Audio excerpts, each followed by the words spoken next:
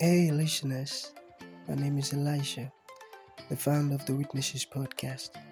It's so beautiful to have you listening to our podcast. And I want you to know something that means a whole lot to me. Thank you for tuning in. And one thing I love to tell all of our listeners is it's not just about you listening, but listening to understand. Understanding is the most important thing. So important. So, you have to listen, learn, and practice. Thank you so very much and happy listening. Hi, Alicia. It's so nice to have you on the show. How are you doing today? Hi, Lisa. I'm great. I'm doing great. Thank you for having me. Thank That's you. so good. Yeah. Okay, oftentimes I love to talk about the essence of this show, which is to invite amazing guests like Alicia to come talk to us about their triumphant stories. Because we believe that in our audience, there might be someone who is stuck up in a situation that Alicia came out of triumphantly. So, by that person listening to you speak, he or she might actually pick an information that will lead to their transformation. So, Alicia, within the next few minutes, let us get started with your story, the challenges that you faced, and how you overcame them. Then afterwards, I've got some beautiful questions for you. Okay, over to you, Great. Alicia. Let us get started. Great. Um, I think my biggest challenges lately in life have revolved around this nonprofit and finding my way with the nonprofit. And my biggest message from the last few years is to just trust what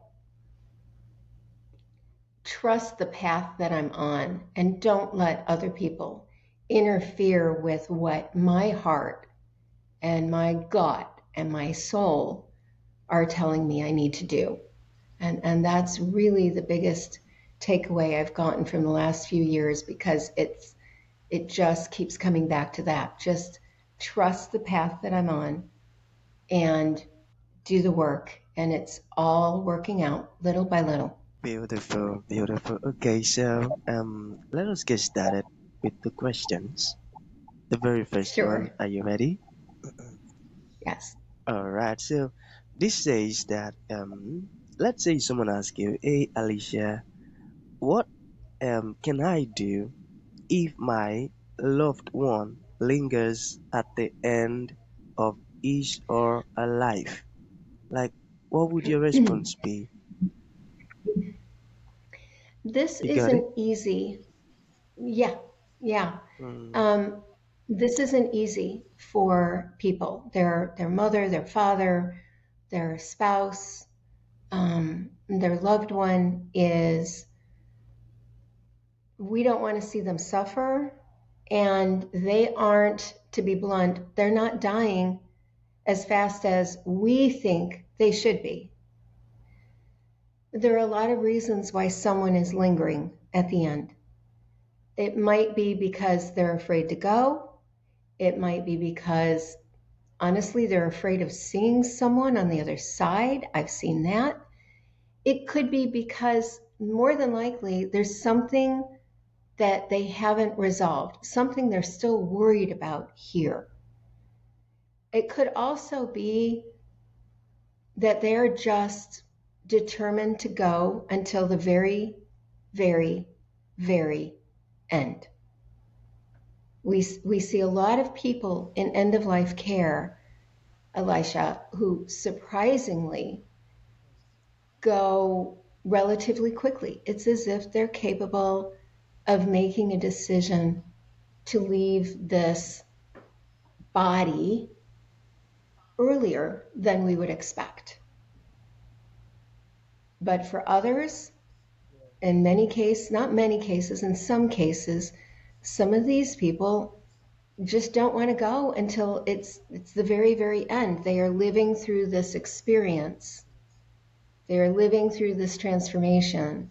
And I'm going through it right now with a friend of mine whose mother just hasn't gone. And we're so pained for her, but at the same time, we have to remember, hey, This is your journey, not ours. Let's just keep you comfortable and guide you and support you while you're experiencing this. So you have to kind of go through this checklist. Have you covered everything you think your loved one might be worried about? Whether it's seeing someone on the other side, whether it's what happens after you die, or is it that they haven't resolved something here, or they haven't heard what they're listening for, like you and your brothers will get along after I'm gone. You and your brothers will not break apart after I'm gone. That could be one. Or it could be financial. Don't worry, Dad. We're going to take care of Mom. You left her in good financial condition. That was actually my father's sticking point. So you have to kind of go through this checklist. And after that, you have to respect their journey. You just have to be there for them. This is when they need you the most, and they need you to love them and support them the most. It's this very, very end of our transition. That's what I have. I got that. I got that. Okay, so the second question. It says, if the lack of elder care support is a global crisis, why don't you work in the US as well as overseas? I don't know if you got that.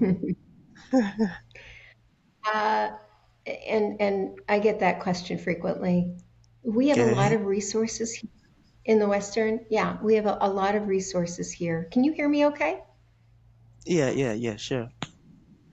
Okay. I want to make sure because I'm not yelling into the microphone this morning. Um, we have a lot of resources in Western countries, in first world countries, and they don't Mm, have the same resources in third world countries. And people in the third world are just as overwhelmed with trying to feed themselves, trying to feed their children, trying to take care of elderly, aging parents, but they don't have the support that we do. They don't have the resources we do. And mm, lots of people do great work here in the United States. I prefer to work in the countries that really, really, really need it. That's my choice. okay. Yeah. Okay. All right. So, the third question.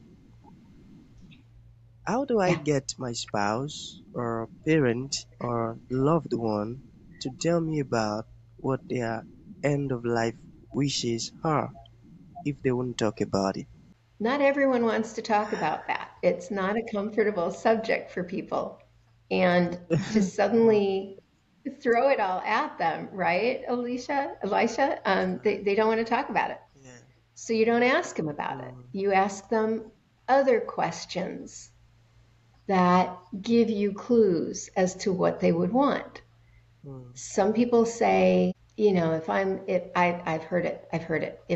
Even if I'm brain dead, leave me on life support. Even if my brain isn't working, leave me on life support. I'll go when I want to go. Okay. mm, So you find a story, and in the course of a conversation, wow, I was reading this story about this young woman, and she was on life support, and the doctors told her parents she was technically brain dead, and they refused to take her off life support, and it went to court. And that's actually a true story. And it went to court because the hospital wanted to remove her from life support. And the parents said no. And shortly after the case was resolved in favor of the parents, the young woman, her heart gave out. It was just the strangest thing. So even though she was on life support, not only was her brain dead, but her heart wasn't functioning anymore. So that was proof to the parents that that's what they wanted for their children. Some people want that. So you can use the story. Oh, that's a really interesting story. What would you do with me? I hope you know this is what I want. And try to pull some information out of them. Well, what do I do if something happens like that to you? Do I leave you on life support? Do you want to be a vegetable? Or do you want me to go ahead and let you go? Just pick away at the questions you have. Make yourself a list of questions. What do you think you need to know? And then pick away at them over time. Have conversations with your loved one to understand where their priorities are, what they want, what they don't want, and attack it from that angle. Beautiful. So beautiful. Okay, we still have about two more questions left. Alicia, I am really enjoying our conversation, I tell you. Thank you. Okay, so yeah, this says, how do you keep going and creating? Let's say someone says, I feel like I am too old to build something new for my life. So how do I keep going and creating? You got it? Yeah, yeah. Um, Okay. we have a very popular advice column in newspapers here in the United States. And many, many years ago, someone wrote into this advice column and said, everyone wants me to go back to school. By the time I graduate, I think she said, I'll be 52 by the time I graduate. What do you think I should do? And the columnist wrote back, how old will you be in 4 years if you don't go to school? And that's always stuck with me. So you think you're too old to start something new? You think it's going to take you 3, 4 years to get something off the ground? How old are you going to be in 3 or 4 years anyway? What are you going to say in 3 or 4 years looking back and going, wow, I could have gotten a new business off the ground by now? You're never too old. You're really never too old. And if you start to feel that way, you need to consider what you feel you've missed out on in life and just try. Just try it. That's what I think. I got that. Beautiful. Okay, the last question. I'm so eager Okay. to learn more about it. It says, why is it rude for me to tell someone it was a blessing that their loved one Mhm. died? You got that? Yes, I discovered this. My sister and I, my eldest sister and I, both discovered this after my mother died. My mother went quickly.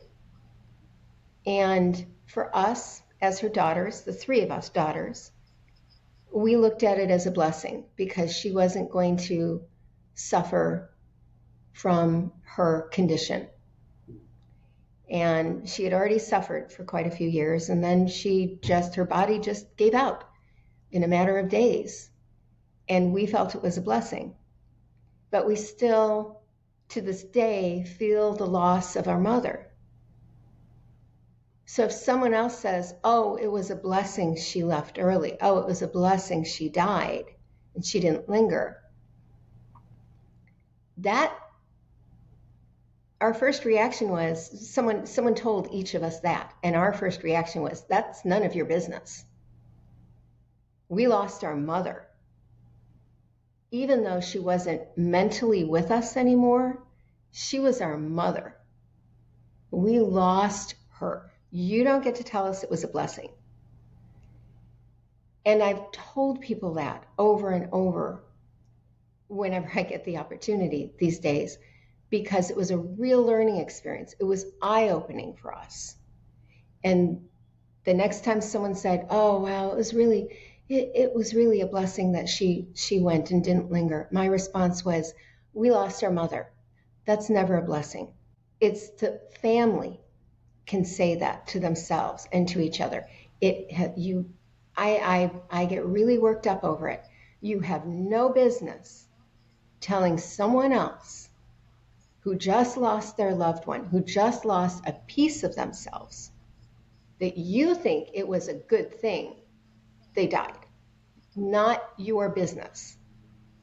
Just say, I'm sorry. I'm so sorry. What can I do? And mean it.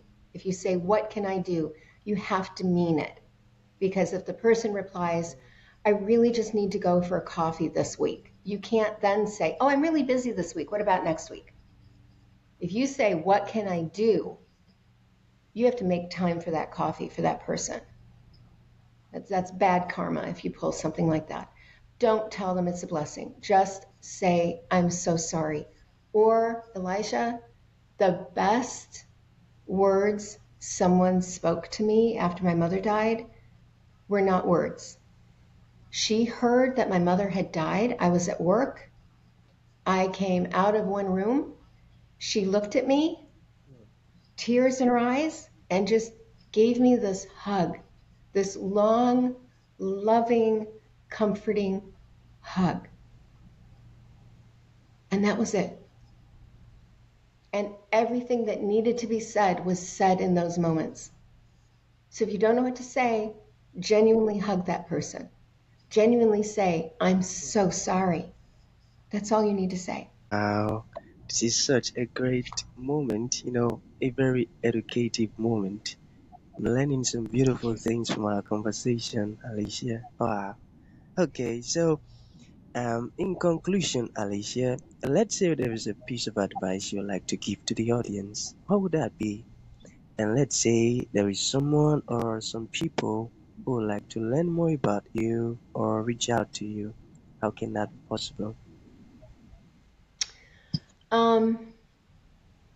Well, the advice I would give is just what I've been learning these last few years. I mean, it started many, many years ago. It's just been reinforced since I lost both of my parents and since I started this nonprofit. But it really is, even if you don't understand it, follow the path that's laid out for you. You have signs. You're being led along a path. When we start to force things in our life, when we go after careers that really aren't fit for us, it's a great learning experience, but it doesn't always work out. Just follow your path. It's there if you just sit quietly with your life and look for it. That's the best advice I can offer.